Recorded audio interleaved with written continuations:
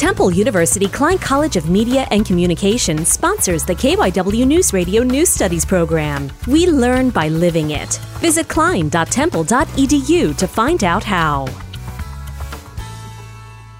Since 2001, the South Jersey Hospice Samaritan has given its patients and their families the chance to reclaim valuable time together on Thanksgiving. Through its Giving Thanks Preserving Memories event, the hospice delivers warm meals and homemade decorations to some 140 families. Volunteer coordinator Sharon Wenner says it requires up to 100 volunteers inside and out of Samaritan to make the event work. It isn't just about caring for their medical problems. It's about caring for the whole self and the whole family unit as well. Wenner says that patients and families relieved of making Thanksgiving dinner can spend quality time on the holiday doing what the event suggests, making memories. Bella Cow, Lenape High School.